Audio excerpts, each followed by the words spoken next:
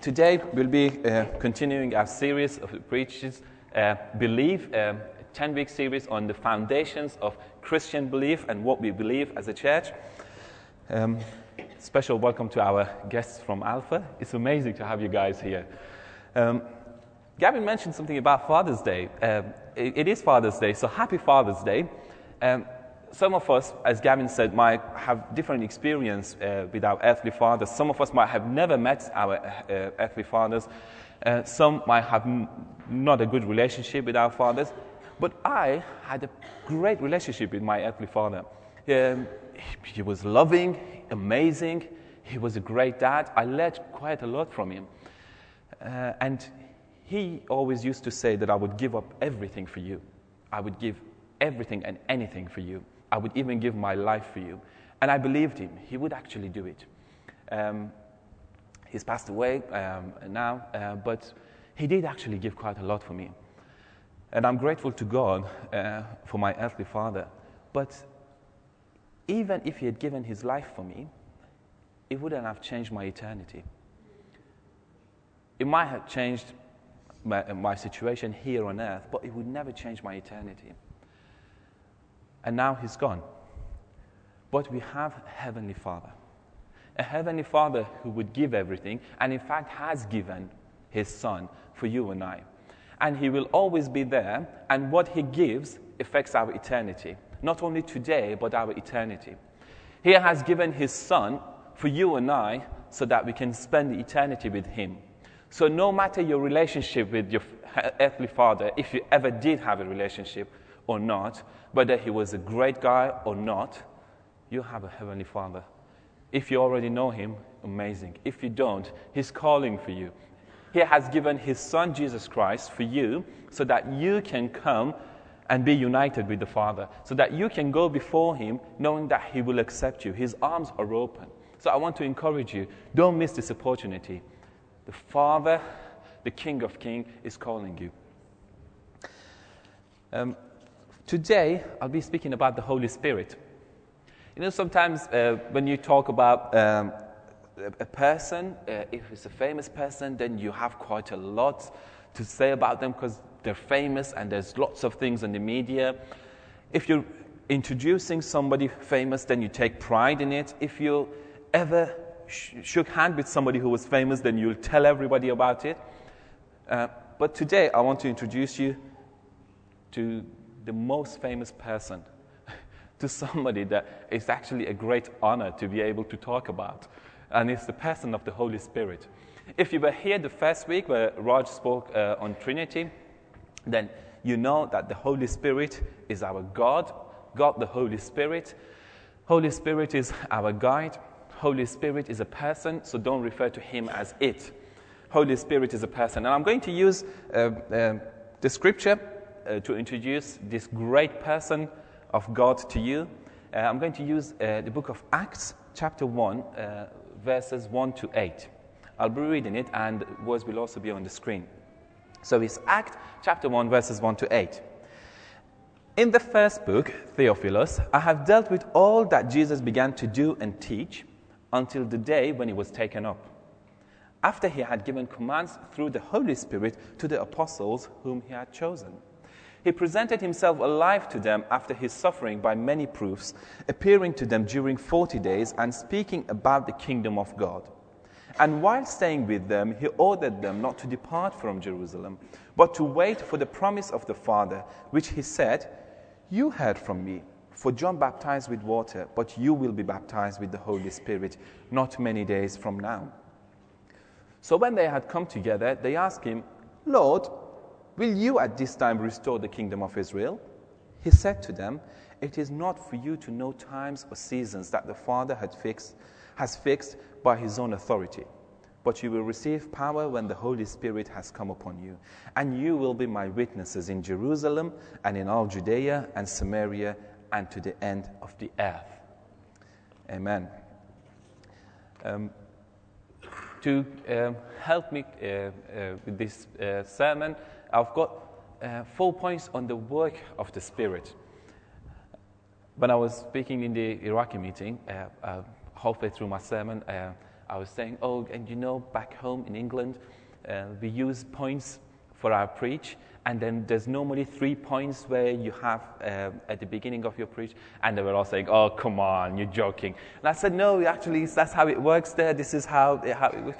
They said, oh, come on, tell us some of the stories you use over there. I said, no, this is how it works. They didn't believe me at the end. So they said, oh, you must tell us some of the stories you use in England. And so I had to make up some stories. No, I didn't. So I've actually got some points now, so I have to get back to the English mode. Baptism in spirit is a controversial matter. Baptism in spirit is actually where most of the churches divide over. It's vital to have a good understanding of baptism of spirit. Some of the churches argue about it. And perhaps this is the only time I would say I'm a Christian and I believe in baptism of the Holy Spirit. Other than this, I wouldn't call myself a Christian and I'm this and I'm that. I wouldn't try to categorize myself. I'm a Christian, saved by the blood of Jesus Christ. And this is probably the only moment I would say I'm Christian and I believe in baptism of the Holy Spirit. I'm Christian and I believe that the Holy Spirit works today. So it's really important to have an understanding of it. There are different views on baptism of the Spirit. There are different churches that have different views and different opinions. Some churches say that when you get saved, you get everything. When you get saved, when you first believe in Jesus Christ, you have everything. And then that's it. And you don't need anything further because you've got it all and it's all fine. Some churches say you become a Christian and gradually you receive the Spirit. So as you go by, you receive more of the Holy Spirit. Then you get to a point of crisis and you don't know what to do. Then you realize that it's like a cup that's half empty. You'll have to empty the other half for more of the Spirit to come. And if you do it, you'll get more of the Holy Spirit. And then there are some other churches that believe when you are baptized with the Holy Spirit, you immediately speak in tongues. I don't quite agree with any of the three. Sometimes it's good to start with what not to do. So you don't automatically receive everything at the moment of conversion. You don't gradually receive the Spirit. Yes, of course, as you grow in your faith, you grow in grace, and you grow in your love for God. And also, when you're baptized with the Holy Spirit, you don't necessarily speak in tongues, although it's one of the most common signs. But speaking in tongues isn't the only sign that you are baptized with the Holy Spirit. What does the Holy Spirit do anyway? So now, let's say, yes, we believe in the baptism of the Holy Spirit. What does He do when He comes? One of the works of the Spirit is that He convicts us. The Holy Spirit convicts. And we read in John 16:8, and when He comes, is Jesus talking about the Holy Spirit, He will convict the world concerning sin and righteousness and judgment. So the Holy Spirit comes and convicts us of our sin. And if you say that you have no sin, then you're actually telling a lie, so you're a sinner. If you say that you have no sin, you're going against the Bible. And the Bible is the final authority to us as Christians. And the Bible says that we all have sinned and fallen short of the glory of God.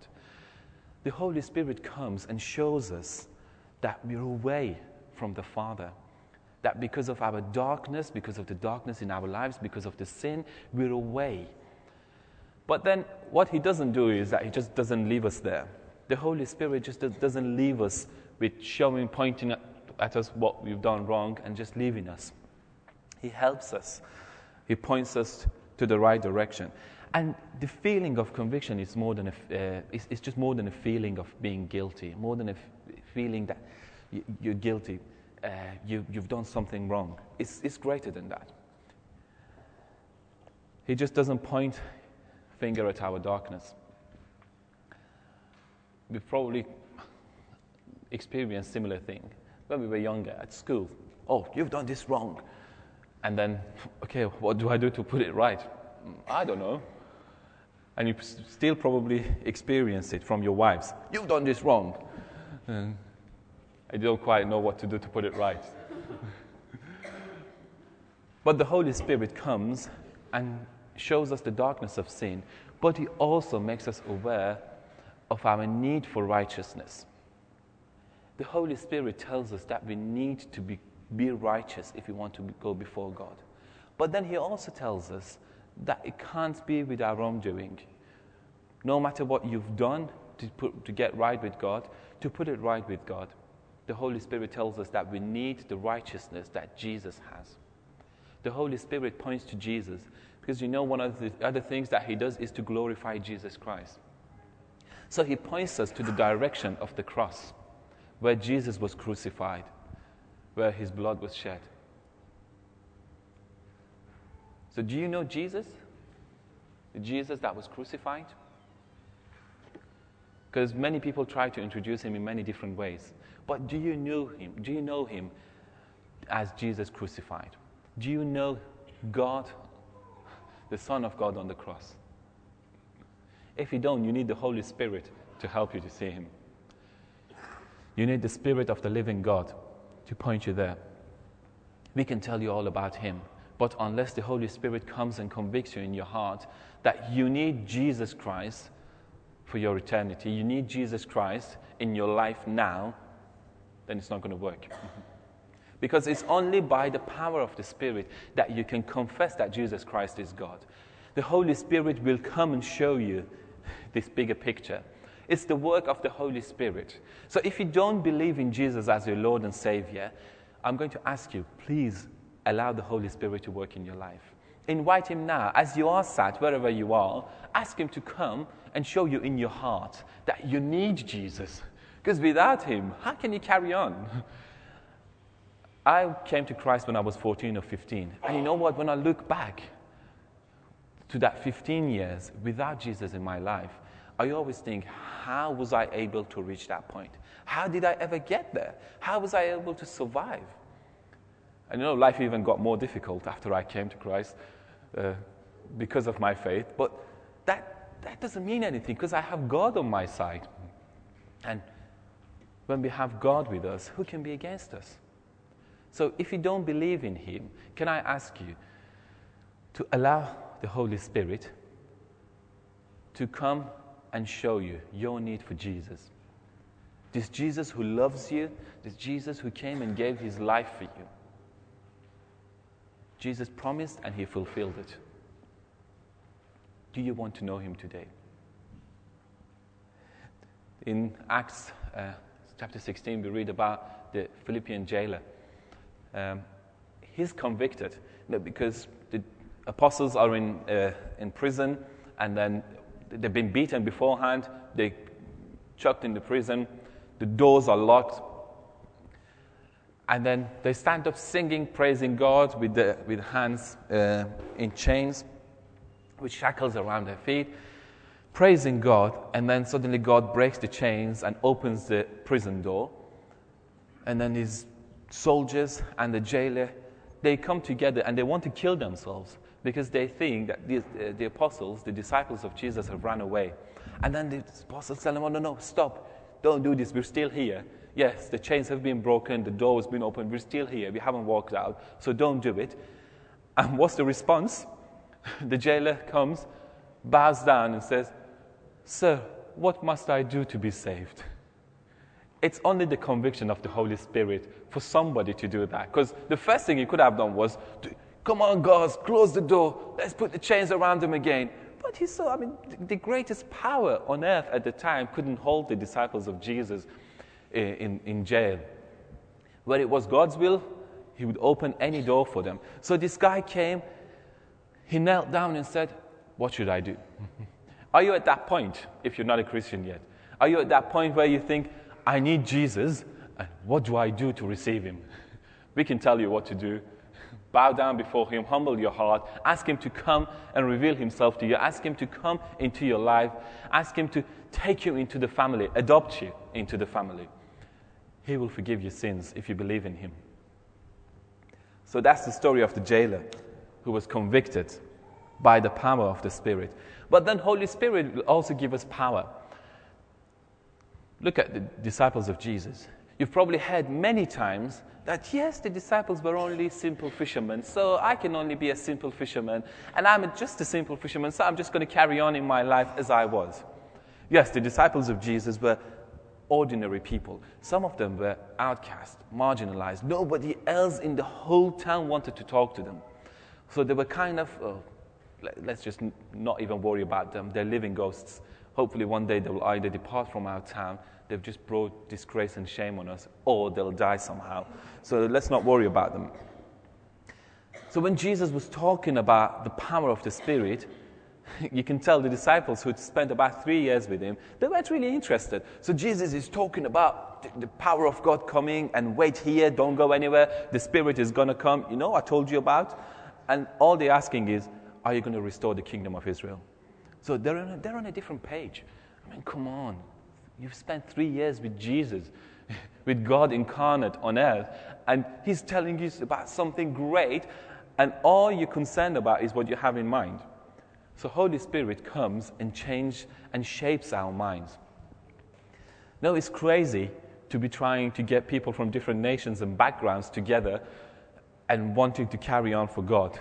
Yeah, the world would say it's crazy. Why don't you just get into your little groups? Why don't you just go Eritreans with Eritreans, Iranians and English based on your class, middle class and working class? Why don't you do it that way? It's a lot easier. Yeah, because that's what the world says. I mean, the world says, why a South African man would worry about having a barbecue? Come on. Of course, they're great at barbecues, and if you're a man and can get along, go to it.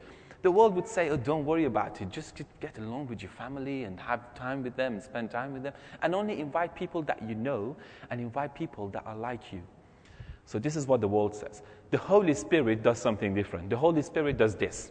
So he gets people together, people that otherwise wouldn't be friends. I mean, where on earth would you want to spend time with me if we weren't both in Christ? Would you really want to spend time with me? Would you really want to sit down and listen to me? Would you really, even worry about me if I was walking in the streets? Would you even think about saying, oh, this guy, I think I know him?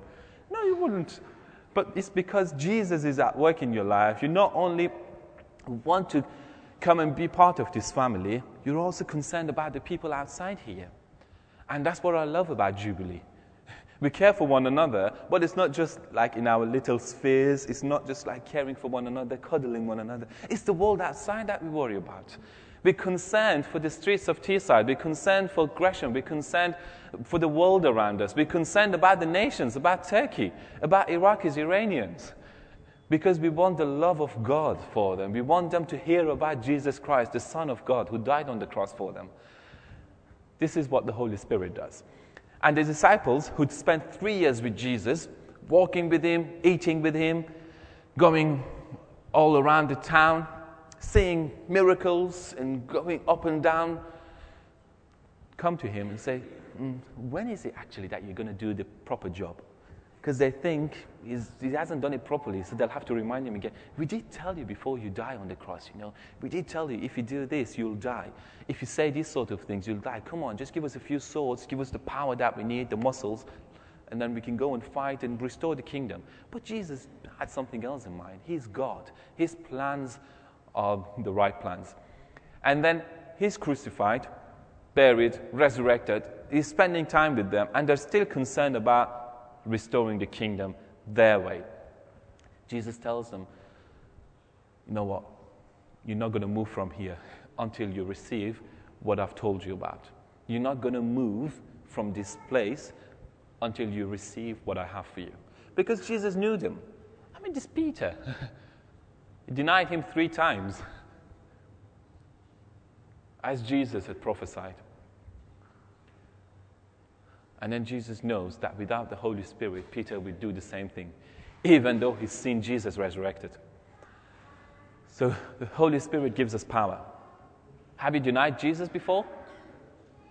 All you need to do is go to him, repent, and say, I need you, and I need your presence in my life, because I tried it with my own power, and you know what? All I had to do was to say, I don't really want Jesus, and I don't really know him, and he's not the Son of God. But with the power of Spirit, if you're in jail, if you have chains around you, You will lift up your hands and you will worship God. With the power of the Spirit, Peter, who didn't have any courage, Peter, who denied Jesus, stood up and gave one of the best sermons in the whole world, telling people around him of what God has done and what they have done to Jesus and their need for Jesus. We all need to hear the same thing. Our wrongdoings, what God has done to put it right, and our need for our Savior, Jesus Christ. If you don't know him, receive him today because you need him. So the Holy Spirit gives power. And he gives courage. He gives us the power to grasp what he has for us. The courage is really important because sometimes as Christians we lack courage. Have you ever been in a situation where you're itching to talk about Jesus, where you're itching to say, come on, let me pray for you. You're sick, you're not feeling well, let me pray for you in Jesus' name. You're itching to do it, but you can't because you just know that if you're not so sure, you step out and then you're not so sure how it would all go. Ask the Holy Spirit to do it for you. We were at the Refugee Week, open day for Open Door, and then lots of people came and it was amazing. And then this older lady came to me. I've known him because she was one of our clients. I've known her. And then she came to me and I went to her and said, hello, Mama, how are you? And she said, yeah, I'm okay, my son. So we had just a bit of conversation, and she said, oh, I'm not feeling well. I've got this on my face. So she had some kind of wounded. I've got this on my face, and I'm not feeling so well, and it's really bothering me and disturbing me. And then Mavis joined us at that point, and I thought, it's not a real God. I thought you had everything in control. She came and spoke to her and said, hello, Mama, are you well? And then I said, no, she's not well. Let's pray for you. Let us pray for you because Jesus heals. Let us pray for you. You think it's nothing important or it's just minor, but let us pray for you because there is power in Jesus' name. And I was thinking, oh God, only when I thought it couldn't get worse. So Mavis came and offered to pray for this lady. So it's amazing. And I always admire her courage. Sometimes it's a bit too much, but if you lack courage, ask the Holy Spirit. Hang around with people who are full of the presence of God. If you lack courage, ask God himself to come and fill you with his presence. If you lack courage to speak about God, ask him to give you words. You know what? All you need to do is ask, because Jesus said that he will even give you words to speak. So what else do we need? What a privilege to have the presence of God in us. The Bible says we are the temples of the Spirit. I know what I'm working on it. The more the temple, the more the Spirit. So I have a bigger temple now. But we are the temples of the Spirit. We carry the presence of God with us. So if you lack the presence of God, ask him, and he will pour out his presence on you. Ask him, and he will give it to you. So I was hoping we could have some time to pray for one another because we're running out of time. But one of the other things that the Holy Spirit does is that he guides us. The Holy Spirit is the best guide ever. You know, when you trust your sat-nav and it takes you to the ends of the earth by mistake, the Holy Spirit guides you and he takes you to the end of the earth, going before you, preparing things for you. The Holy Spirit guides us and leads us. You can feel his leadership. The Holy Spirit comforts us. If you can't feel the presence of God moving before you, don't move. Just like Moses said, if you don't go before me, I'm not going to move. No, because he was scared. And I would be scared if I tried to go somewhere knowing that the presence of God is not going before me. I would not go. Seek his guidance and leadership all the time in your life. Ask him to go before you. Because Jesus himself said, when the Spirit of truth comes, he will guide you into all the earth. And the other thing that the Holy Spirit does, he glorifies Jesus. Just like Jesus said, I'm here to glorify my Father, the Holy Spirit glorifies Jesus.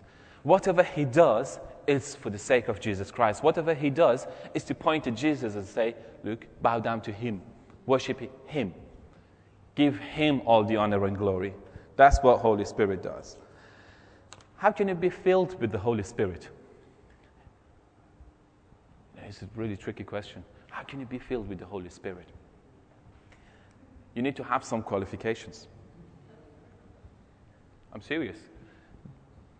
The qualification is believing in Jesus Christ as your Lord and Savior. You know what? The world puts some expectations on us. You must do this and that and this and that, and you must go into a position like this to receive the presence of God.